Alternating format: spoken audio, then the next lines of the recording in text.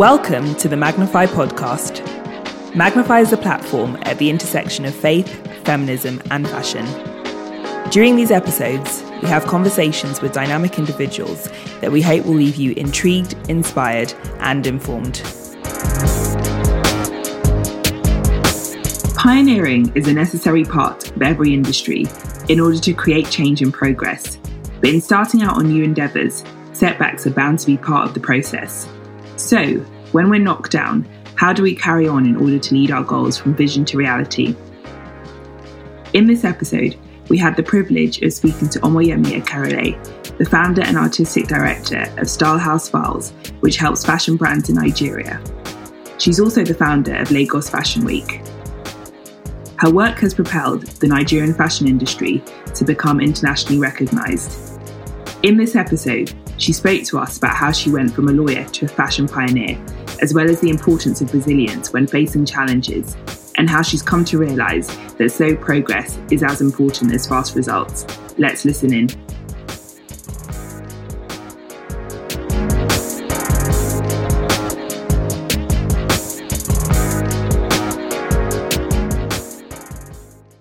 I'm so excited to have you, Omoyemi. I've admired you for many, many years. I think we first met in 2014, December, actually. Yeah, 2014. Oh, wow. So 6 years ago, and have been watching, obviously, from London, all the stuff that you've been building and people that you've been inspiring. So I'm really excited to have a great conversation today. So I always like to start with 4 questions to give people, I guess, an insight into who you are, the type of conversations you like to have. So if you could have dinner with 4 guests from any era, who would they be and why? Oh my gosh. I think, right, and not to sound so, what's the word?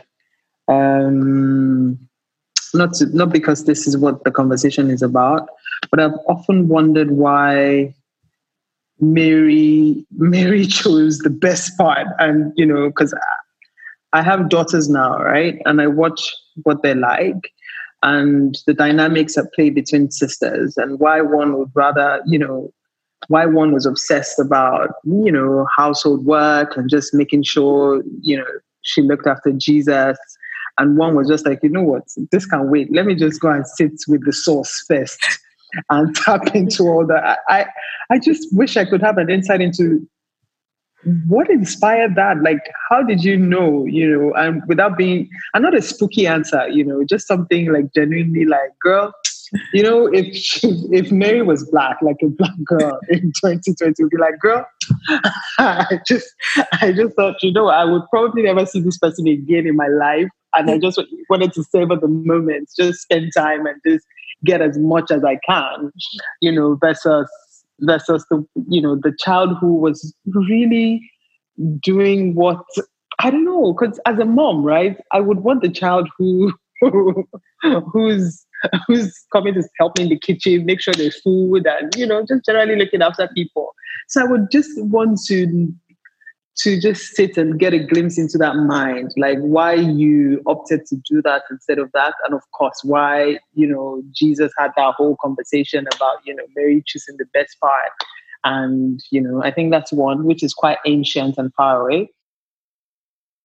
Wouldn't it be interesting to sit down sort of and have a conversation with someone like Martin Luther King, but in a weird way, like instead of having the conversation about then, but having experienced that and done all that work, but it's still around today to see like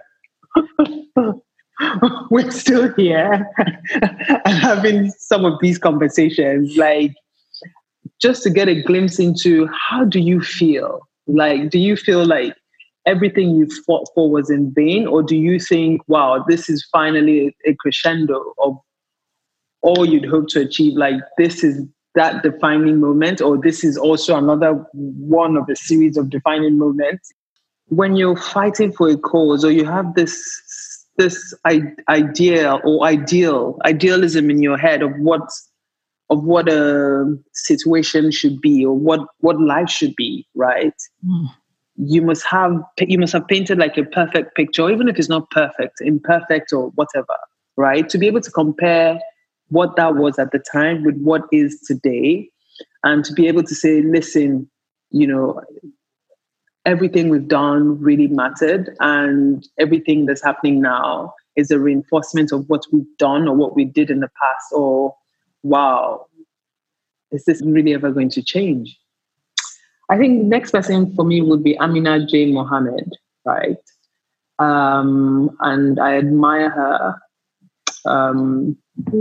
Just very, what she's achieved, the contributions she's made, not just to the world at large, but, she started from here, from Nigeria, from her country, from her community, and put in the work, crafted a vision for a better and a more inclusive approach to ensuring that, climate change, the environment, and all of that is protected within Nigeria. And of course, with her subsequent appointment to the UN and the role she's playing, it's just so inspiring to see. And then beyond that, to be able to balance everything with raising a family in today's world as a woman, it'll be great to sit down with, I'm trying to choose, that when you're caught up in that place between being a man or a woman, I definitely want it to be a woman, but I'm now thinking the people who head the roles I'm thinking about are men. It's so annoying. Like maybe the head of Africa Development Bank or World Bank or IFC, those kind of people that can create like real change for the creative and cultural industries in Africa. Like, I feel like there's so many initiatives going on, either crossover between the United Nations, all sorts of agencies, multilateral development, everybody coming up with something every day, right? How about all of you sit down in a room? Okay. So can I cheat? So yes. Do you think I can handpick those kind of people, like 5 of those people, like, do you know that this is what you're doing? Which is pretty much the same thing as this person is doing. And similar to what this person is doing. This person is doing. I can send you the names of the leaders of those institutions. But can you all, let's just have a sit down, right? And pull resources together. Because your heart is in the right place and we really appreciate what you're doing. But don't you think it will make a stronger impact if we put all that money in a fund or something? And there's so many, and this is the continent. This is the strategy. Create jobs, create rural, urban, migration, employment for youth, empower women, ensure that, the creative talent have a commercial sort of like outlet for the work they do, so that, if the designers are paid for the work they do, they empower everybody within the value chain, retail, the farmers, just that kind of holistic conversation would be great. Amazing. So what's an unusual fact about you that people might not be aware of?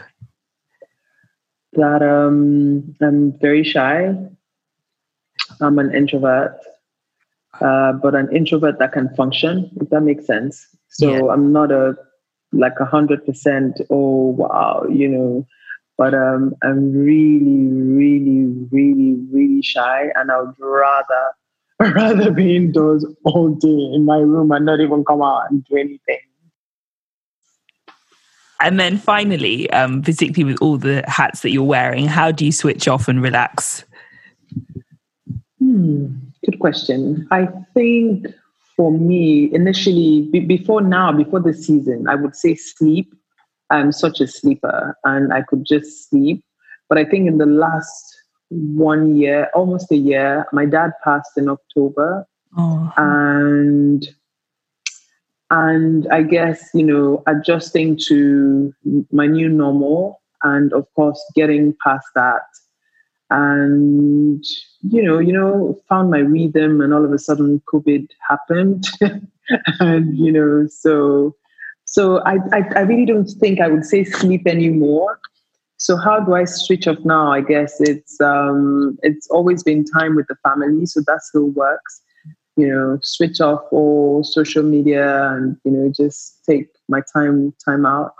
I also enjoy writing, just expressing and being more mindful of what I'm grateful for. But in the last year, honestly, praise, worship, meditation, and just, being more mindful that really, really Jesus is everything. And not just because I'm talking to you, but because I know that without a shadow of doubt, whew, it's by his grace and his mercies that we're not consumed, honestly. It's just that, yeah. So I always like to go back into people's childhoods because I think often our experiences and values that were instilled in us really make a difference to who we are today. So what was your childhood like? And what would you say were some of the things that were instilled in you that have really stuck with you? Okay, so I come from a family of seven children. So I'm the second child, and second girl, 5 girls and 2 boys. So that's a large family, right? Given I'm only one of 2, definitely. Oh wow, 1 of 2. Yeah, and there's 7 years between us. So I feel like for both of us at different times, it felt like being an only child. Oh wow, that's so interesting. So imagine what that was like. 7 children, 5 girls, 2 boys, and they were so involved. Like made everyone feel special. So we're very close knit, super, super, super close family, and we've yeah. So that's how we were brought up to sort of do everything together. My parents were really quite mindful of that. 7 children, the parents were like, oh, can we go sleep over? Like, sleep over where? Cousins, you have each other play, so we were constantly around each other. We lived together, loved it.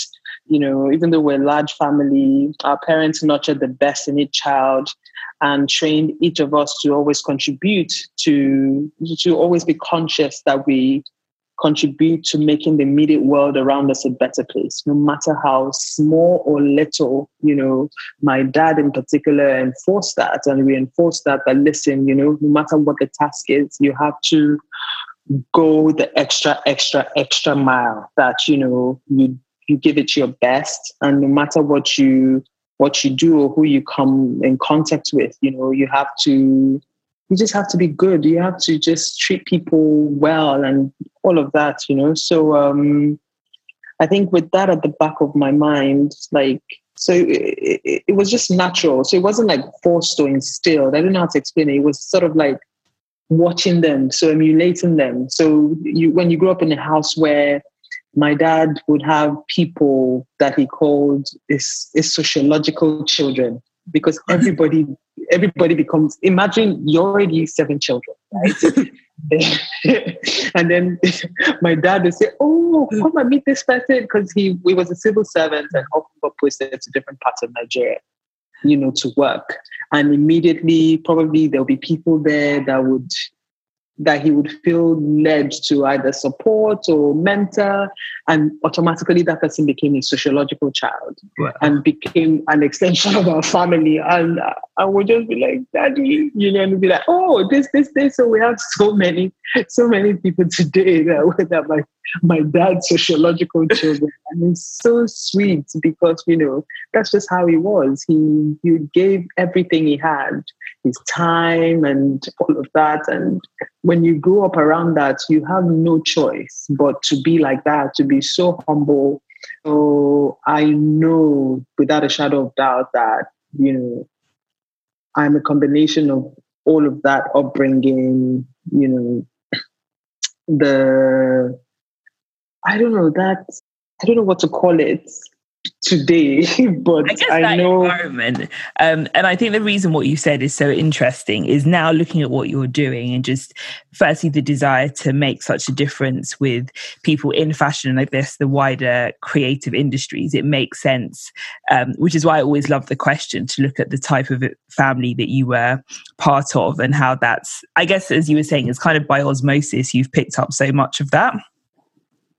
Yeah, definitely. So my next question is, I know obviously you started off your career in law, but how did you then end up into fashion and what were your first steps in the industry? So I found myself in fashion. I would say that I found myself there because I started out as an image consultant, right? Which at the time was pretty much about, being a personal stylist and advising people on their personal image, their corporate image and professional image, and somehow gravitated more to the styling side of things.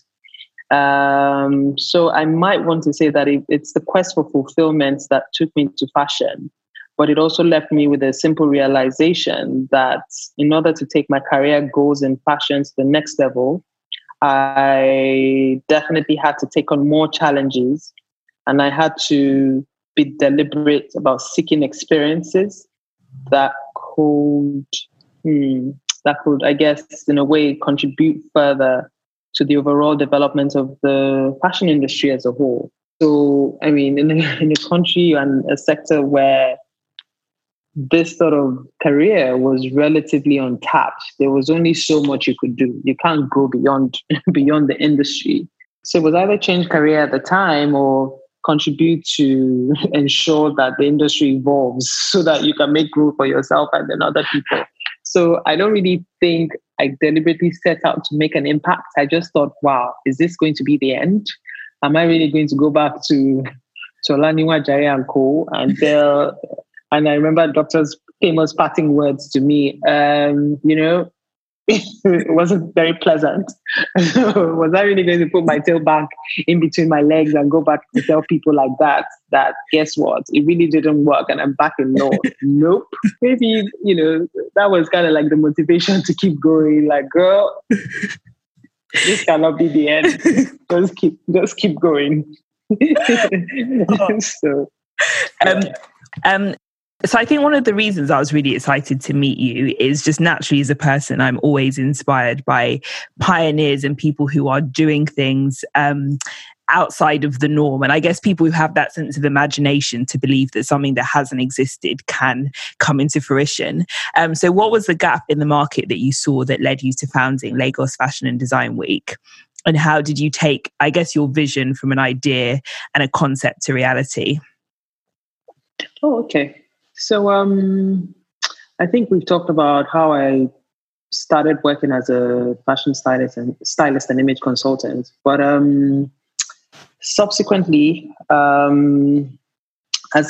became the fashion editor of True Love West Africa. And yes, indeed, we were able to make significant contributions, invariably setting the scene for the future of fashion journalism, fashion styling, fashion editorials, for the Nigerian fashion industry, which I dare say has created lots of roles, not only within publishing, but, the wider creative community. And this remains a point of reference till now. Wow. And I guess I was fulfilled at the time that this was happening. Like, oh, wow, people now really do understand that you need an editorial team to pull off a fashion editorial or photo shoot, or people do know that you need a whole team to be able to produce a fashion show and not just, slapping some things together. And it was easy to just sit down and accept that and take that. But the feeling of being fulfilled with that was short-lived because I discovered again that the industry was lacking in fundamental areas such as capacity building, skills development, that unified platform for talent discovery, retail, manufacturing, and so much more that I believe has the potential to create sort of millions of jobs for Nigeria's rapidly growing like rapidly increasing unemployed youth.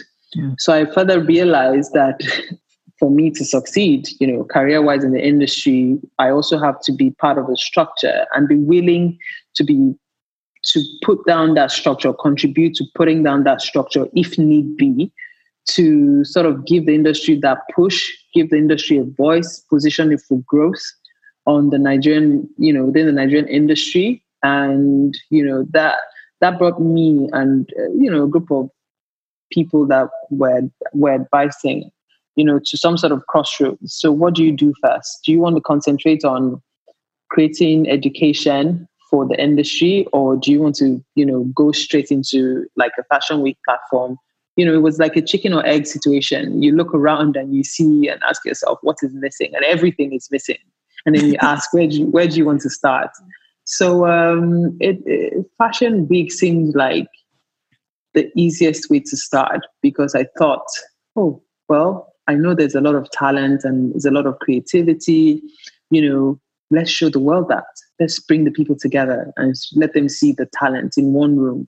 But it's got to have purpose. It's got to have meaning. It's got to be driven by something more than just showcasing them, So, and that's what we did with Lagos Fashion Week. We're not there yet. There's still so much to do.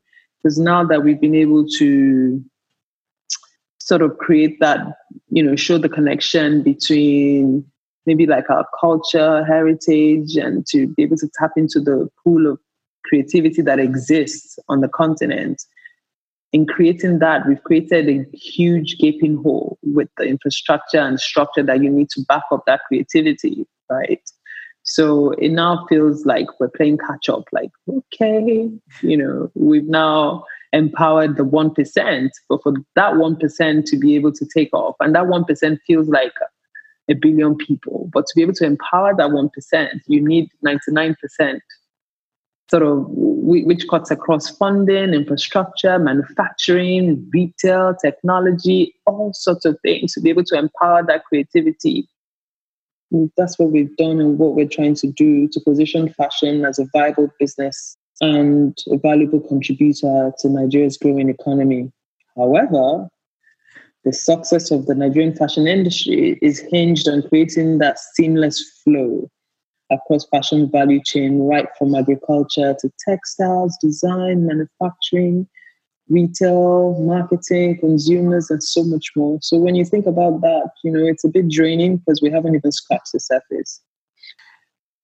Wow. So kind of leading on from that, I guess my question, as a visionary, how do you, encourage yourself along the journey? Because I think that's what obviously makes you different to, say, the average person in fashion, is that you are looking at where things could be, whereas someone else will look at what you've achieved over the last 10 years and be like, wow. Whereas for you, it's probably, as you said, you're only scratching the surface of where you believe this can go. How do you, learn to celebrate the wins along the way? I think that's where that gratitude journal comes from, being able to every now and then be thankful for incremental stages of growth. When we started, for example, I think in Nigeria, there was only Temple Muse, if I remember correctly. Most stores only sold clothes that came in boots or the back of a truck from outside Nigeria that was probably bought from sale, and Temple Muse existed, and I think they probably were the first standalone multi-concept store that supported brands. And fast forward 10 years, there are more. There's Alara, there are quite a few more, and for me, that's a sign of growth. When we started, there were quite just a little sprinkling of stylists, and fast forward today, I can't count photographers as well. The industry is evolved from that. There's a sense of community there. Photographers to choose from, stylists, makeup artists, hairstylists. So many things that didn't really exist the way we know it today, and you can only. And when you think about how many jobs that creates, or how many incomes that's generated, you don't have a choice but to be thankful. So we might not be where we want to be, but I'm mindful enough to stop every now and then and just say, we still have a long way to go, but but we're not, but at least we've moved, you know. We've been asking ourselves, okay, you know, what are we doing right or wrong? And all of a sudden there's this whole uproar, like, wow, we want to be more direct to customer. We've been direct to customer. Wow, we only want to, you know, designers to present like 1 or 2 seasons a year. We've been presenting designers 1 or 2 seasons a year. We want to mix, you know, the shows so that they're mixed shows, not just women's wear, then men's wear separately. We've been mixing, you know. So sometimes, so this season, it's been quite interesting to see and, you know, tell yourself that maybe there were some decisions, even though we were hindered by our environment and we couldn't go beyond that because clearly there's no way we could tell designers to produce 4 collections a year if we're still struggling to sell 1 or 2, you know? So, but maybe in a way, that's what we're supposed to do, you know? We're supposed to grow at that pace. So instead of being so hard on ourselves, like, oh, we want this, we want that, we want the designers in 300 shops, maybe we should focus on where they are today and strengthening their capacity to produce and ensuring that they can meet the demands of their immediate environment and then expanding gradually at a pace that their businesses can accommodate financially. What 3 things have you learned about resilience along your journey of pioneering something new? Okay, first things first, I've realized that resilience is not something you can achieve on your own. You need a strong support system around you, because I promise you, there's so many times I've wanted to give up. So many times. So I'm not even going to say, oh, I did this. Ooh, I just kept going. No, I have a very strong support system. I mean, it's I don't even know. It's just, you know, my family's been just super. I mean, so every time I've wanted to give up, my husband in particular has always been just like there, like, wow, I don't think you can give up. How about doing it this way or doing it that way? Because trust me, it hasn't been easy. I mean, Lagos Fashion Week started in 2011, but the idea started in 2008. And there were times I wanted to give up before it even became reality. It's that bad. So when people are thinking about the 10 years, I want to tell them about the 3 years before the first year started, that there were so many times on that journey to launching this Lagos Fashion Week that people see more of, that I wanted to quit. But having a strong support system, number 1. 2, realizing your source. I think it's the other way around, I guess. First things first, realizing where your source comes from, you know. So whether it's consciously or subconsciously, faith is so important. Faith, it's incredible because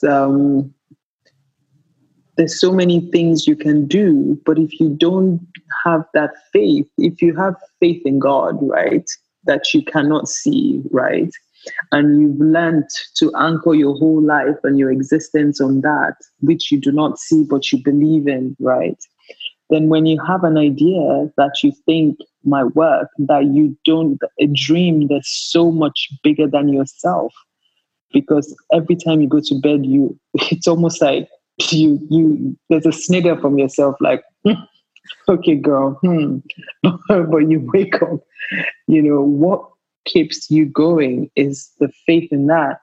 And when you combine that with having an excellent support system, people who believe in you, you know, I mean, I cannot trivialize this. I tell people all the time that my husband married a lawyer. I mean, imagine if my parents were in shock that I left my career in law. He met a lawyer and then he marries her and she wakes up one day, quits her job and says, actually, This is what I want to do. And having someone like that to support you through the face of not having a job, not doing anything, and just, through that process of self-discovery. And just as things are beginning to settle a bit and income is coming in, then she wakes up one day and says, actually, I think we should go in this direction. So having that, and then you get there and you're stuck in that dream for 3 years because you thought there would be an instant, metamorphosis between where you are and this next dream. And then it takes you from day 1, 2, 3, 365 days around the clock. Another year starts and this dream hasn't come, but you spent money, invested money in doing all sorts of things. And the third thing I would say from my experience is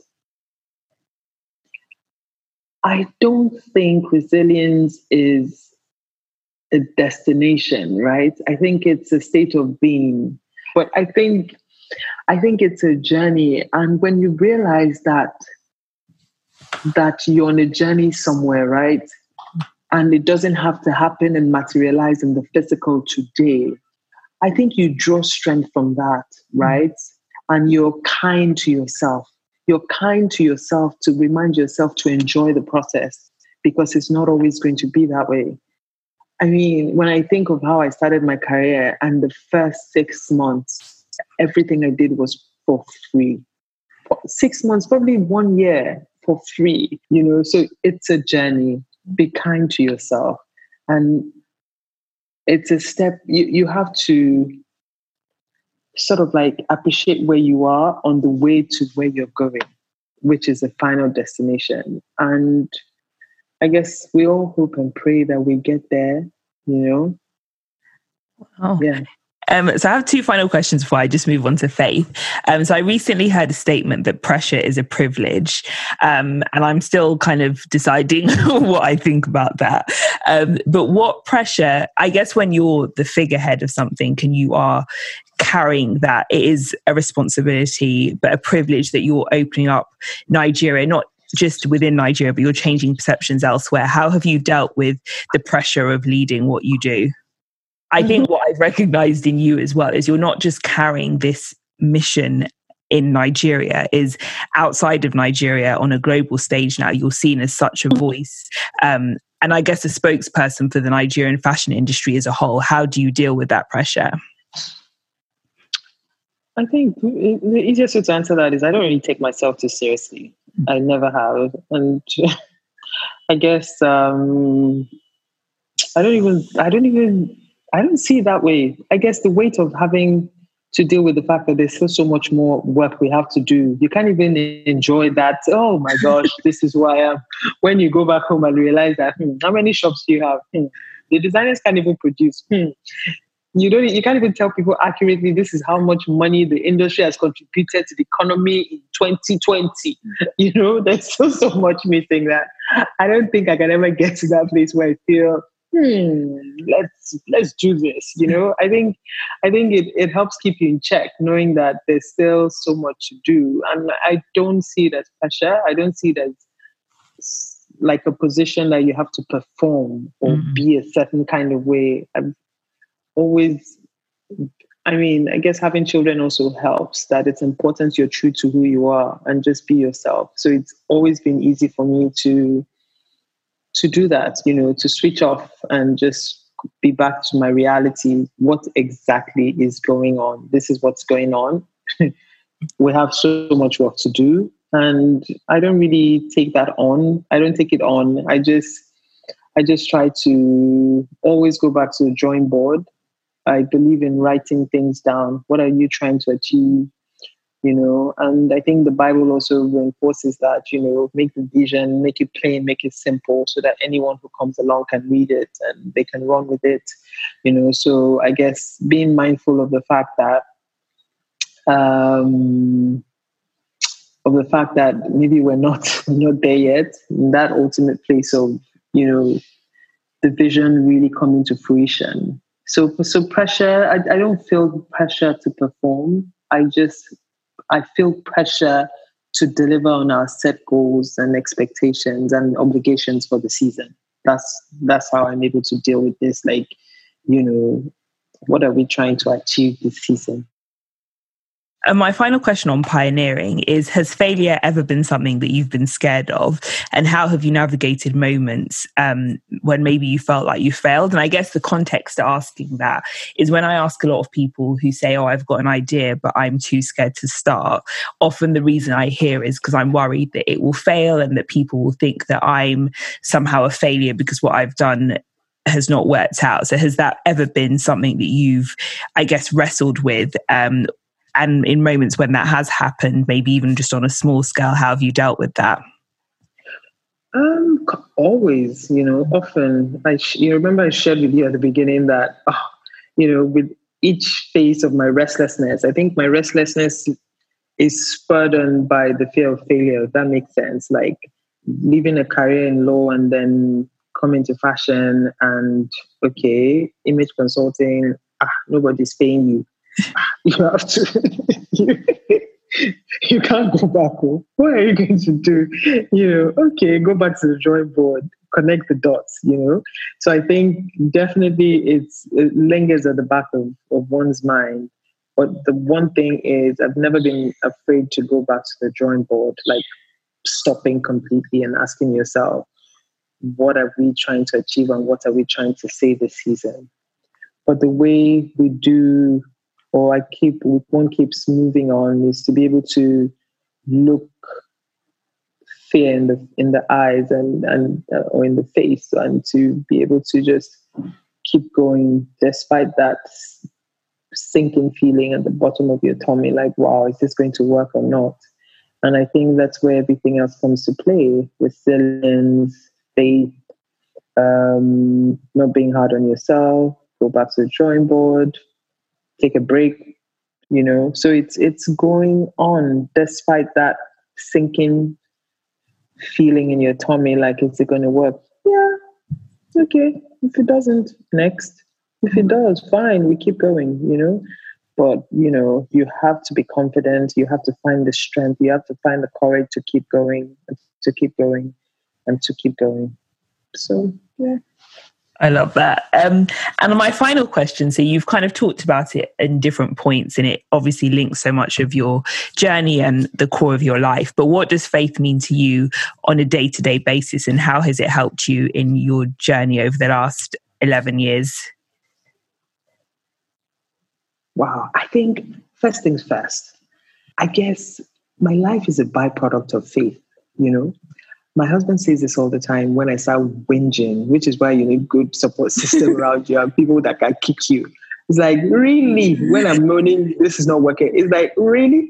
When you went to do that image consulting course with, our first child, I was pregnant then, with our first child in my belly. It's like, did you really think you were going to end up here? So I guess that's the fundamental thing for me, that really, this is a byproduct. I'm a child of faith. Forget it. It was the only reason why we're here today is because we dared to dream. And we dared to dream because, you have that faith, knowing that there's a higher being, that my life is in God, that the very essence of who I am is linked to my belief that Jesus Christ really did come to this world to die for our sins, so that I can be here today, a child of grace, and we're not here slaughtering rams and one thing after the other. I just don't have a choice but to. I call it people might think it's hard, but I think it's the easiest way out.